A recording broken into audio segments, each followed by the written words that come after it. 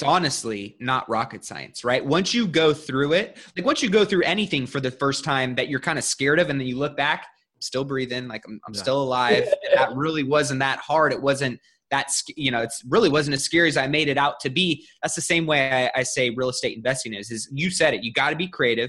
You definitely got to be resourceful. You got to have grit. Like you're going to get a lot of no's before you get the yes. Welcome to the Real Deal Show, where we talk to real estate investors doing real deals. Listen as our guests share with you their tips, tricks, and secrets to doing real deals. Now here's your hosts, Britt Foshi and Logan Hand. Oh, it's so awesome to have Matt Aitchison on the show with us. Matt Aitchison is based in the Bay Area. Matt, welcome. What's going on, gents? Glad to be here with you guys. Matt, just start us off by telling us a little bit about your background and how you got started in real estate. Yeah. So basically, real estate's the only career I've ever known or been in. I'm the first person from my family that really ever has been an entrepreneur. And both my parents, hardworking corporate American, climbers, where the traditional get in there and work hard. And I saw how underpaid, underappreciated, and overworked they were.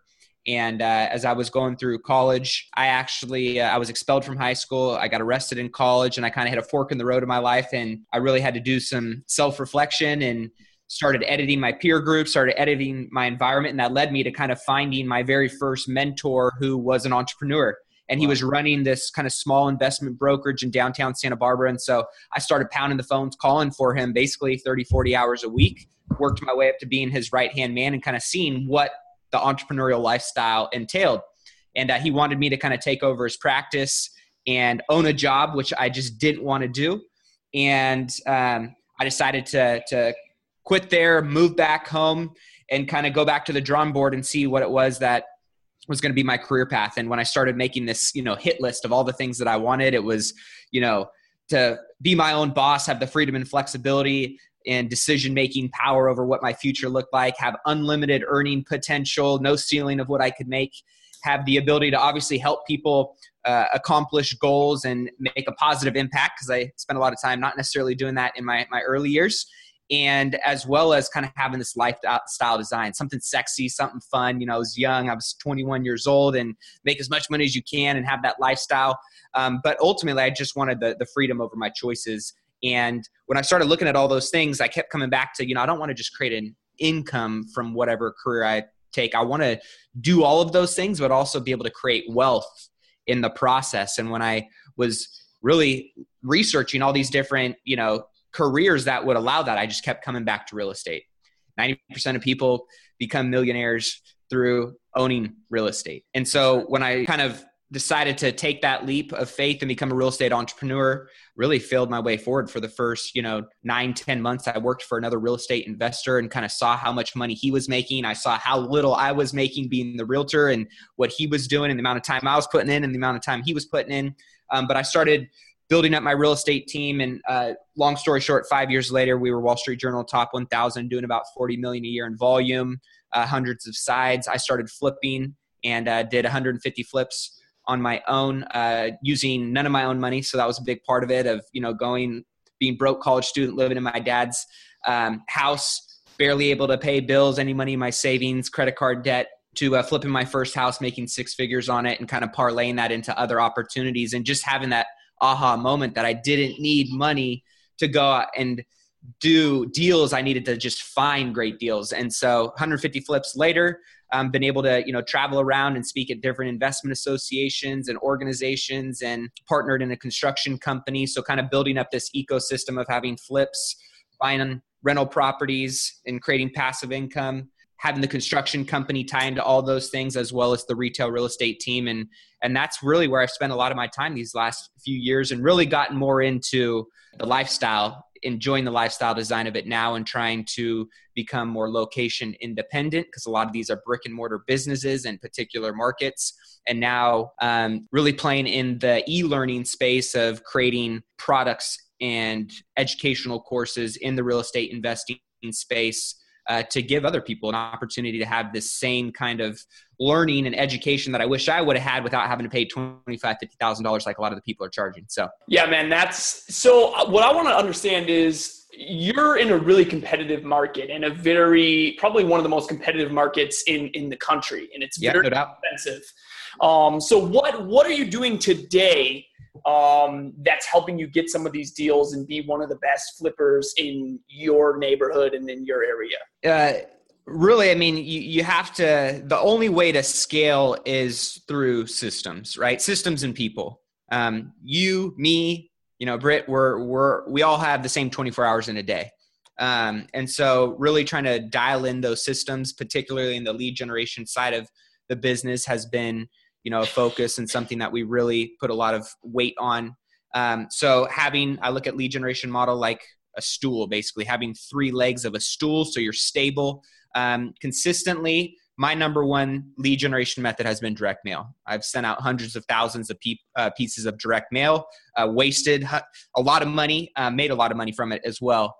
So direct mail has been a consistent lead generator. Pay-per-click has been another thing that now really putting more time and energy and effort towards that, and kind of split testing and really learning our cost per deal, cost per click, all of the metrics that ultimately you don't know just being a real estate investor, and now trying to understand this whole marketing side of the game and how that really can be an accelerator to finding leads that other people aren't willing to go out and learn or put the money forth to find. And then the number one, hands down, opportunity for me finding deals has been real estate agents. Being that I played in that arena for a very long time, I look at it, it's like my farm. When I first came into the industry, I had a bunch of raw land sitting in front of me. And over the years, I've rototilled that land. I've planted seeds. I've nurtured those relationships and seen the crops grow and eventually bear fruit. And so now I've really positioned myself as an authority in my market. Today, I got 4 addresses sent to me from various agents saying, hey, this seems like a deal that would fit you. What could you pay? So I get a lot of that comes in. And over time, just continuing to, as we all know in the real estate space, it's a heavily weighted relationship game. And so really continuing to invest in those relationships and making those a priority, and just making myself relevant still with a lot of the social media content and stuff that I put out allows me to at least stay top of mind for some of these people and have those deals brought in. And it's free. $3.99 is my favorite price tag, right? The other ones are the pay to play strategy. So these are at least the ones that I can leverage some of the relationships to, hedge on my cost. So you went from 0 to 150 flips, and you said you did that with none of your own money. What does that mean? Whose money is it, and how are you raising it? And maybe walk us through even some of the technical, how much are you getting? Are you having to put any of your own money in, that sort of thing? Yeah, absolutely. It's one of those things where you always see on the marketing ads, like none of my own money, no credit, no this. And, so many people are like, oh, it's BS. Like that's crap. And I always tell people, it's the truth. I couldn't have qualified for, a freaking car, let alone a house when I did it. And that first deal I made over $106,000 on. And the way I did it, is that first one, being that I didn't have a whole lot of private money relationships yet, I leveraged a hard money lender. And I remember one of my first mentors going, you find a great deal, the money's going to follow. And I'm like, yeah, that's crap. Like that's such a cliche. And yet I found a great deal and the money followed. Because if it's a great deal, those hard money lenders, they want to get their capital deployed, right? They're ready to take on the risk as long as the deal is there and they're insulating their risk. Like you're buying it at a discount, they're going to lend even more discounted on that discount you're getting. So they ended up lending 90% of my purchase price. They funded 100% of my construction costs at about a 11% interest rate. They charged me a couple points and I was like, whatever, I just want to get the deal done, right? So I didn't know any better at the time. I was 23 years old. And that was my first position lender. Then it was, where do I find the rest of this money? Like I had a couple $100 in my savings account, all kinds of credit debt. There was no way I was going to come up with the additional funds. So where you can look for your second money, your down payment money, was I started with, you can start with 3 places: your inner circle, outer circle, social circle. And for me, inner circle, family, friends, people that intimately know, like, and trust you. Then your outer circle is, other realtors in my office, other vendors that knew who I was, that I was maybe doing business with, other people that I had some good relationships with and knew what I was doing, but, not that close relationship. Then there was a social circle of real estate investment groups, meetups, people in my church, basketball league, whatever it was, starting to go through that database of people and talk about what this opportunity was and why it was a safe opportunity and what they could get paid. Because a lot of people, essentially, right, you talk about giving them 10% on their money and securing it to a collateralized physical asset, and you talk real estate, which is a sexy topic for a lot of people. Most of these people are getting, less than 1% if it's sitting in savings, 3 to 4% if it's in an IRA, 401k, SEP IRA, one of those things. So, I ended up finding that down payment money, and I baked in not only the down payment money, but the holding costs, that it was going to be the interest only payments and my holding costs that I was going to have to pay the first lender, which was an interest only payment every month, into my second payment, my second down payment money loan. So basically I had the second funded by a family member who invested in that deal. I didn't cut anybody in on the equity of the property, just paid them their interest, their principal back, and ended up netting, 6 figures on that first deal. And I was 23. And I remember walking away from the closing table going, wait, I just funded this deal, never bought a house in my life. No way I could qualify for this if I went the traditional route with none of my own money. And so that was kind of the big aha of going, I can do this more moving forward. And kind of a cool story for a lot of people that go, well, where do you find, private money? Because private money is where I've funded a lot of my deals. Hard money lenders are out there. They're a dime a dozen, right? You can just type in a hard money lender, look for somebody in a local real estate investment Facebook group and find somebody that's great. That people are referring, and you'll see some common names come up. But the private money is the great, relationships, right? Like, Britt, you got $1 million. Like, you want to lend with me? Let's talk. What kind of terms do you want? Like, it's all negotiable. There is no regulations, no guidelines when we're talking private money. And how I found my first private money lender was I was doing a direct mail campaign. And this is a perfect example of you never know where you're going to find private money that could change your life. And this relationship, I sent out a bunch of direct mail, doing direct mail. And this guy called me back and he said, yeah, come over, check out my property. So, I'm 23 at the time and I have my button-up shirt on and my clipboard. And, I'm walking in all dorky like I know what I'm talking about. And he was a seasoned investor. And we go through and we have the conversation. We get through the very end and he goes, you know what? I like you. And he's an older guy and he goes, I'm not going to sell you my property though. And I'm like, oh, all right. Well, thanks for wasting my time, And he goes, what I am going to let you do is I'm going to let you sell my property, and the proceeds that I get from this property, I'll invest in your next flip. So long story short, I ended up selling 30 of their rentals and ended up using about $3 million of their private money. Him and his wife have been investing with me for about 5 years now. They're my main private money lender, and I found them from direct mail. I love that. First of all, I relate to this story on so many levels, for a couple of reasons. One, I started investing when I was 23, so I totally get that. And walking up to a house in like a nice shirt and being like, I'm totally old enough to buy your house. What are you talking? Yeah, right. And also I came from a teaching program. I'm one of those semi-decent success stories from an online teaching program that anyone has access to. It's just being able to apply the information and actually take it to different levels. And thirdly, I bought my first apartment building the same way that you bought that house. So I relate to, I just want to tell everyone that guys, if you just learn to be creative with the money and the financing and teach yourself the best ways to find deals, you can literally do exactly what he just did and end up with an asset that's worth a tremendous amount of money with none of your own cash, just a little bit of creativity and hustle to get an opportunity. And hilariously enough, I was in an Uber last night, and the guy that picked me up was asking me, about, what I did and how I started and stuff like that. And this guy was like, wait a minute, you figured out how to get properties and then you sold your contract to somebody else and you made a bunch of money without actually, how is this even real? And he's like, I wish I was that smart to do something like that. I was like, you are. Just use Google. I mean, it's all out there. Just go do it. Yep. So I love that story, man. That was you're a man after my own heart. It's funny because I tell people all the time, like, it's honestly not rocket science, right? Once you go through it, like once you go through anything for the first time that you're kind of scared of, and then you look back, I'm still breathing, like I'm still alive. That really wasn't that hard. It wasn't that, it really wasn't as scary as I made it out to be. That's the same way I say real estate investing is you said it. You got to be creative.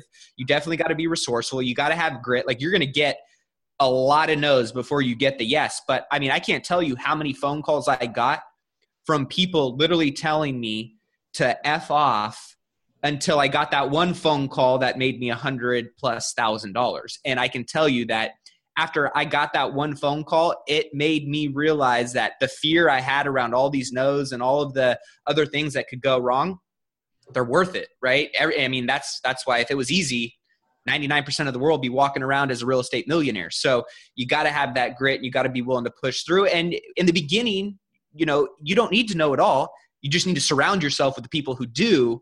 And therefore, you're going to hedge your risk and you're going to rely on somebody else's resources and knowledge and experience. And if you got to cut them in on the deal, so be it.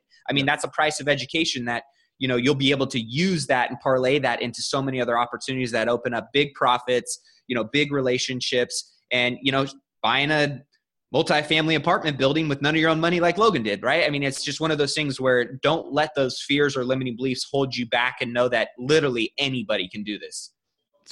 That's right. So you've done 150 flips. You got a lot to choose from. Tell us, what's the best real deal you've ever done? Let's say April 28th of this year, I just cashed $184,000 property. That was awesome. Probably one of my favorites was one that I just did in San Jose not too long ago. And, we get paid for solving problems essentially in real estate, right? Sure. Yes. And if you're a really good problem solver and you can do it in a very professional manner and you can get in the door at the right time, timing is, a big part of all of this. You can make some pretty good money. And I would say, gosh, I've had some nightmare deals recently that have been challenging. And going back to this one, I made about $175,000 on it. It was a property in San Jose, right in the heart of Silicon Valley, not far from Google. And I ended up buying it. One of my students from my 6-figure flipper program ended up bringing me the deal, wholesaled me the deal. I ended up closing on it in 5 days. We put about $150,000 of work into it. It just went as seamless and smooth. I mean, no requests for repairs, no nothing. The escrow, I had 10 offers come in. 4 of them were cash. I put it on the market for 1.4. It ended up going for about 1.58. And I mean, literally was in and out of the project with maybe 15 hours worth of work altogether from start to finish. So you do the math there, 175 divided by 15 hours of work. I was making about $11,000 an hour. That's a pretty good return, buddy. That's not bad, right?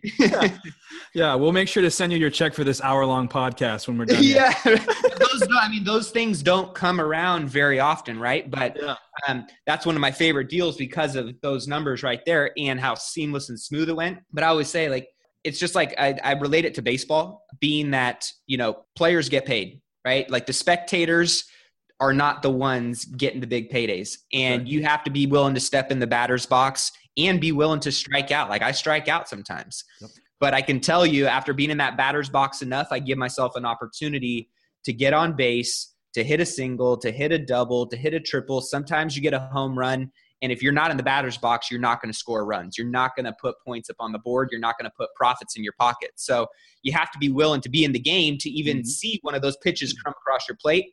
And that was just that was a good, meaty, nice, slow softball right over the center of the plate that I ripped the cover off of. So tell me how you got that deal. So like real life, which source did that come from and how did it kind of transpire? Yeah, relationships. My six-figure flipper, it's a course that teaches people how to, flip from start to finish. It's basically my whole business model. I mean, there's a million courses and teachers and communities out there. This is the community that I've built. And it was one of my students who brought me the deal. It was an estate sale. She's a real estate agent in Silicon Valley. And one of her clients brought her the deal. It was an out-of-state inherited property owner, essentially, and they didn't want to put it on the market. They didn't want to deal with, it was just one of those unique situations where they could have made probably way more money than I gave them than put it on the market, but they just didn't want to deal with it. And it was right place, right time, and most importantly, it was the right relationship.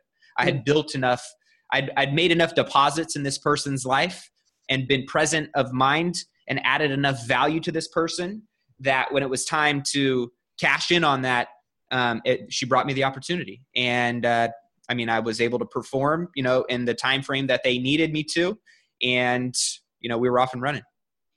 I love it. So you obviously being in the Bay Area, your market is different than perhaps ours in Florida or the listeners throughout the country. But given the market that you're in, what gives you the green light and the confidence to pull the trigger on a deal? What's your criteria? What are you looking for? When you look at a deal, how do you know, that's the one I want to flip?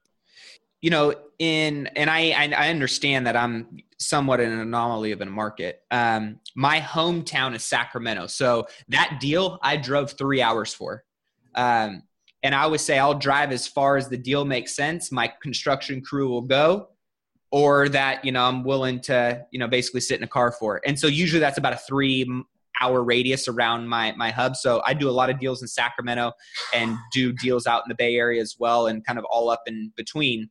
For this deal, I knew it was pretty cookie cutter. So for a lot of people right now that are kind of concerned, hey, we're at the peak of the market. There's a lot of people being very aggressive, going, hey, it's going to keep going more, and I'm going to base my comps on it still appreciating and being the highest comp and this and that. I'm going to add square footage. I'm going to do this. I'm going to do that. For me, my flipping model right now is in and out. So I want to stay ahead of the market. I want to keep a pulse on the market. I want to stay ahead of the market. So that way I can get in and out. If anything does shift, I have the ability to cut the cord, and I know I'm going to be safe. My investors' capital is going to be safe. So on this deal, it was just one of those deals where I knew the scope of work was pretty clean. We weren't the layout was good. The neighborhood was phenomenal.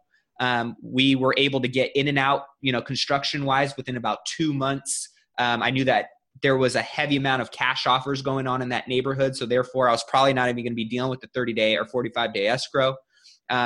So I look at some of those variables and factors, but I always look at, first and foremost, everybody's, I'm sure, familiar. And if you're not, the max allowable offer formula is just your after repair value of what you can sell it for. What are the highest comps in the neighborhood that you want to model after and try and sell it for and get that price? And what kind of repairs do you need to put into the house based on its current condition to get it in that after repair value condition to sell it for top dollar? So usually, people take a 30% discount. So your after repair value times 70%, a 30% discount of the after repair value minus the construction costs equals your max allowable offer. Mm-hmm. So I knew right away, doing my quick rule of thumb, that I was right in the ballpark there. I walked the property. We dialed in the scope of work. My contractors gave me a bid.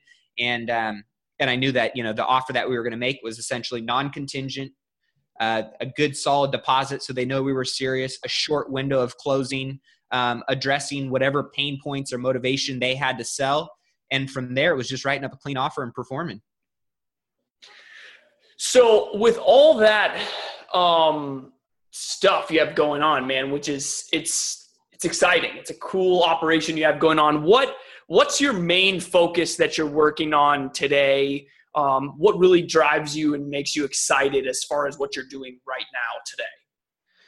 Right now, it's more of the online education, being that if I can take my brick and mortar businesses and the knowledge that I have up in here from the last 7 years of experience, and package it up in a way that essentially I can invent money while adding value to people and giving them those same opportunities. That's what really fires me up, because it allows me to be location independent, mm-hmm. where if I wanted to go travel with my family, my girls, I have the ability to do that without being essentially stuck in a job. Because at the end of the day, let's be honest, flipping is a job. Like you got to be there.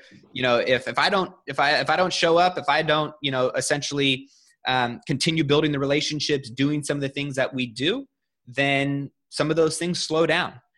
So what I'm most fired up is adding more passive income to my portfolio.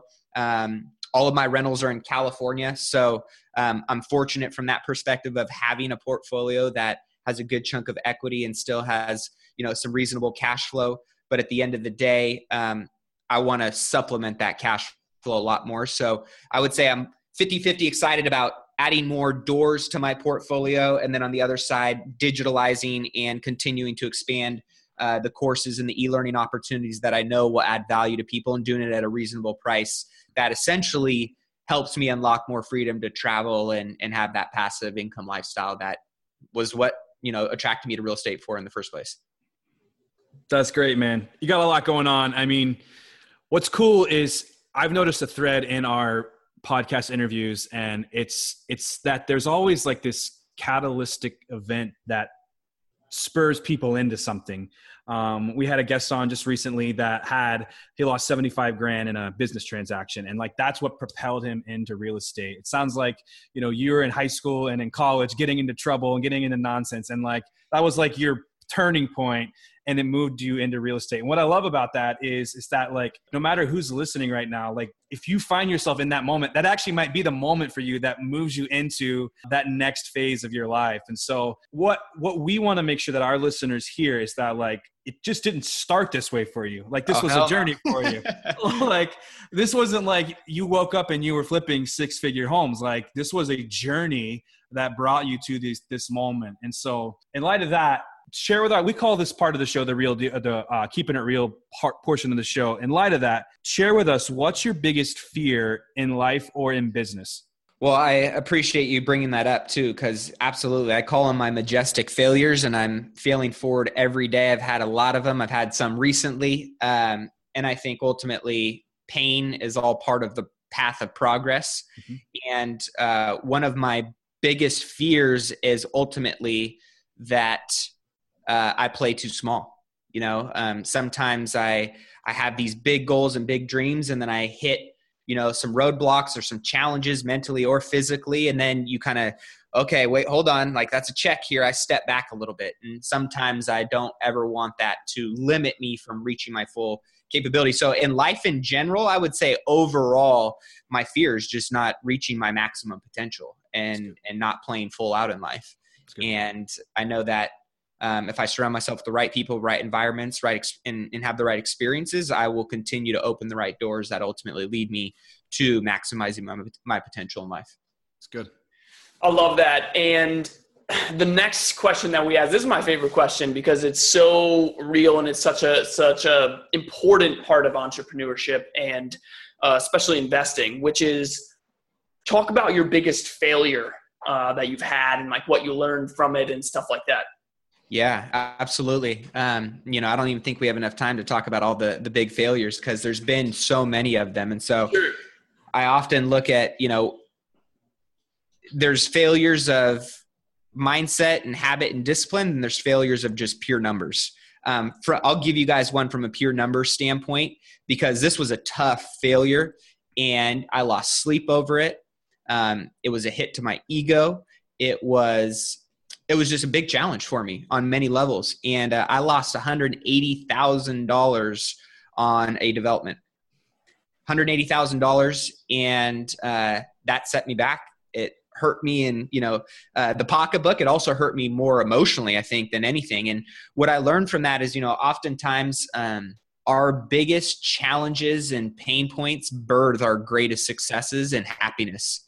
And if there weren't problems in our life, if we weren't stretching the envelope and really trying to expand ourselves, that's where I go back to my fear of just playing too small. And so I know that when I'm hitting these challenges, I'm having these breakdowns, I'm right there to having a big breakthrough. But I got to keep stepping and chipping away at it, whether it's big or small strides every day. Just keeping the needle moving forward has been a big part of that. And just having that aha. And also knowing that, in that process of having other people around you that support you and that you can be vulnerable and transparent with are often the times that you have the ability to have somebody lend their belief in you when maybe you don't have it in yourself. And it gives you that opportunity to really work inside to make sure that the outside then can reflect that growth and those breakthroughs. So that one was a big pain point for me. And looking back on what would I have done differently from a real estate standpoint, it would have been due diligence. I was essentially leveling up into an area that it was uncharted waters for me. And so there were things on a planning and a city level and a building level that, and also a particular market level, being that I was in the Berkeley Hills and we were on an earthquake fault line, and some of the things that essentially their planning required, that being the size of the project I was doing, I'd never run into that before. And so I didn't account for it. And when you're talking about holding costs of $11,000 a month and some timeline being extended by almost a year, over a year, adding another $120,000 to your timeline, as well as some of the additional costs and things that they were going to require us to do, that hit me big time. And so I actually had to cut the cord on that project. I flash sold it at a major loss. I probably would have lost even more than that. And it was one of those things where now moving forward and doing some of the projects I'm doing, I'm looking at things and doing due diligence on some of these higher, big priced, big ticket, larger projects in a whole different set of light. And I can guarantee I'll never make that mistake again. Yeah, that's good. I think there's two lessons there. One is mistakes happen too, yeah. Right? And I would say second is just learn from that mistake. So, if you are trying to level up, make sure you're doing the proper due diligence. And my recommendation is to find the people that are at that level and just get next to them, learn from them, ask them questions. I mean, I was literally just doing this yesterday. It was actually some zoning stuff, Matt. I was like, I don't really know the zoning that well. And so I need to go find someone that does. So I bought this guy lunch, and that's what I was doing, So definitely do your due diligence. Like it is noble to want to move up, but know that there's a reason that it's the next level, and that there are going to be different obstacles and different hurdles. And there's a reason that only the big guys and the big players are at that level. And so they've achieved and overcome those obstacles. And so I would say, don't let your ego or pride get in the way of like, hey, if they can do it, I can do it. Yeah, that's partially true. And there's also another part of that where there's certain things that you're probably not seeing and aware of that they would know. And so just have them help you would be my 2 cents. So you brought up two key points real quick that I wanted to touch on. One was, surrounding yourself with people who have already been there and traveled down that path, which I think is so important. But you also said another thing that really hit home with me was I did that. And I did that without doing my due diligence in those people. Okay. So therefore, I put way too much trust in other people to do that due diligence for me when I really should have been the one actually being close behind that, doing the due diligence myself and educating myself on that. So that was totally a major hit to, the ego. And it was a great learning lesson that, ultimately I know will serve me moving forward. So trust, but verify. There you go. There you go. All right. That's the code. Tell us. Yeah, right. So tell us something you are currently working on just in your personal development to just be a better person. It could be anything. For me, I'm writing a book right now. I'm writing a book right now, which ultimately, I'm a big believer in, if you're going to be preaching something, you better be practicing at an extremely high level. Right. It's one thing to have a message, but the messenger better be living their message. And I think there's a lot of people that aren't necessarily doing that. And so right now, I've been doing personal development from essentially the day I got arrested and got out and, really committed to being on a different path of my life. And so now I'm kind of, starting to craft my message. And, ultimately that is about being a whole life millionaire. And a lot of people think like millionaire immediately means 7 figures in your bank account or in your net worth. And I think there's a different definition of what being a millionaire is and what wealth is. And I know a lot of people that are, millionaires in their bank account, but they're bankrupt in their health and their relationships and giving back to other people. And so I think there's this, this idea that being a millionaire is only money. And, I'm looking to change that conversation a little bit and go, being rich, being wealthy, being a millionaire Yes, it's important to have active and passive income and making that a main pillar of your life, but there's a whole lot more that goes into that equation. And so I'm really digging in and going really deep in a lot of what those pillars are and how I'm kind of bringing that all together and how that can impact people's idea of what rich and fulfilling lifestyles can look like for them, because everybody's got a different definition. Man, that I've never heard it positioned like that before. I mean, Britt, have you ever heard someone talk about it like that? Like a concept of being a whole life millionaire? That's awesome. Yeah, I love it. I'm interested. Do you have like a title? Can you share any like inside information with us? Is that the title? Dude, that might need to be the title. So that's included in the title. We're not sure if it's going to be the title or the part of the subtitle, but Rich, RICH, is essentially one of the main acronyms and potentially the title of the book, which R is relationships, personal and professional. I is income, active and passive. C is contribution, time and money, and health is mental, physical, and spiritual, and kind of a framework of how we take people to defining what their rich life looks like, and including all of those variables into it. So I'm digging really deep in that right now, so stay tuned for the book for sure. I love that. Let us know when it goes out. I definitely I want to pick that up for sure. Cool. So just to wrap up, tell us a skill or a trait that you think maybe sets you apart from everybody else that's out there. I would say habits.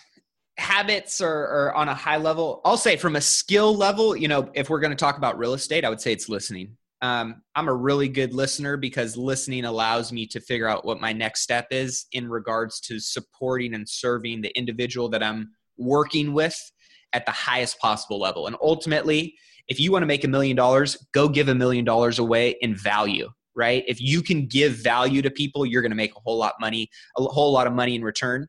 So listening, I think, is just a critical part of all of that, especially being in the space that we're in. It's sales, right? And we're in a human to human, like people are worried about disruption coming in with tech and this and that. And I think that will automate, disrupt certain processes and parts of, what we do. But at the end of the day, we're still humans and people want human interaction.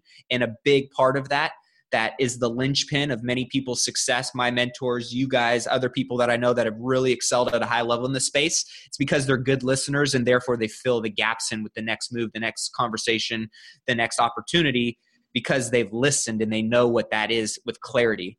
When it comes to an overall lifestyle, I would say it's habits. Like I created a planner for myself because I became obsessed with this when a lot of my mentors started doing it. And it's a habit tracker, and I track my habits. So therefore I have awareness around the areas of my life that ultimately get me the greatest ROI, whether that's physical health, whether that's spiritual health, whether that's being a great father, being a great husband, being a great boss, leader, son, friend, you name it, in addition to all the other things that I know I get the highest ROI on those habits. And so you look at anybody's habits, ultimately it's going to tell you what kind of ROI they're getting in their lives. And most people just have really poor habits. So I would say if you can audit your habits and align yourself with the right habits that serve you and your goals, you're going to be doing really well if you can consistently do those habits over an extended period of time and see the compound effect really start to work in your favor.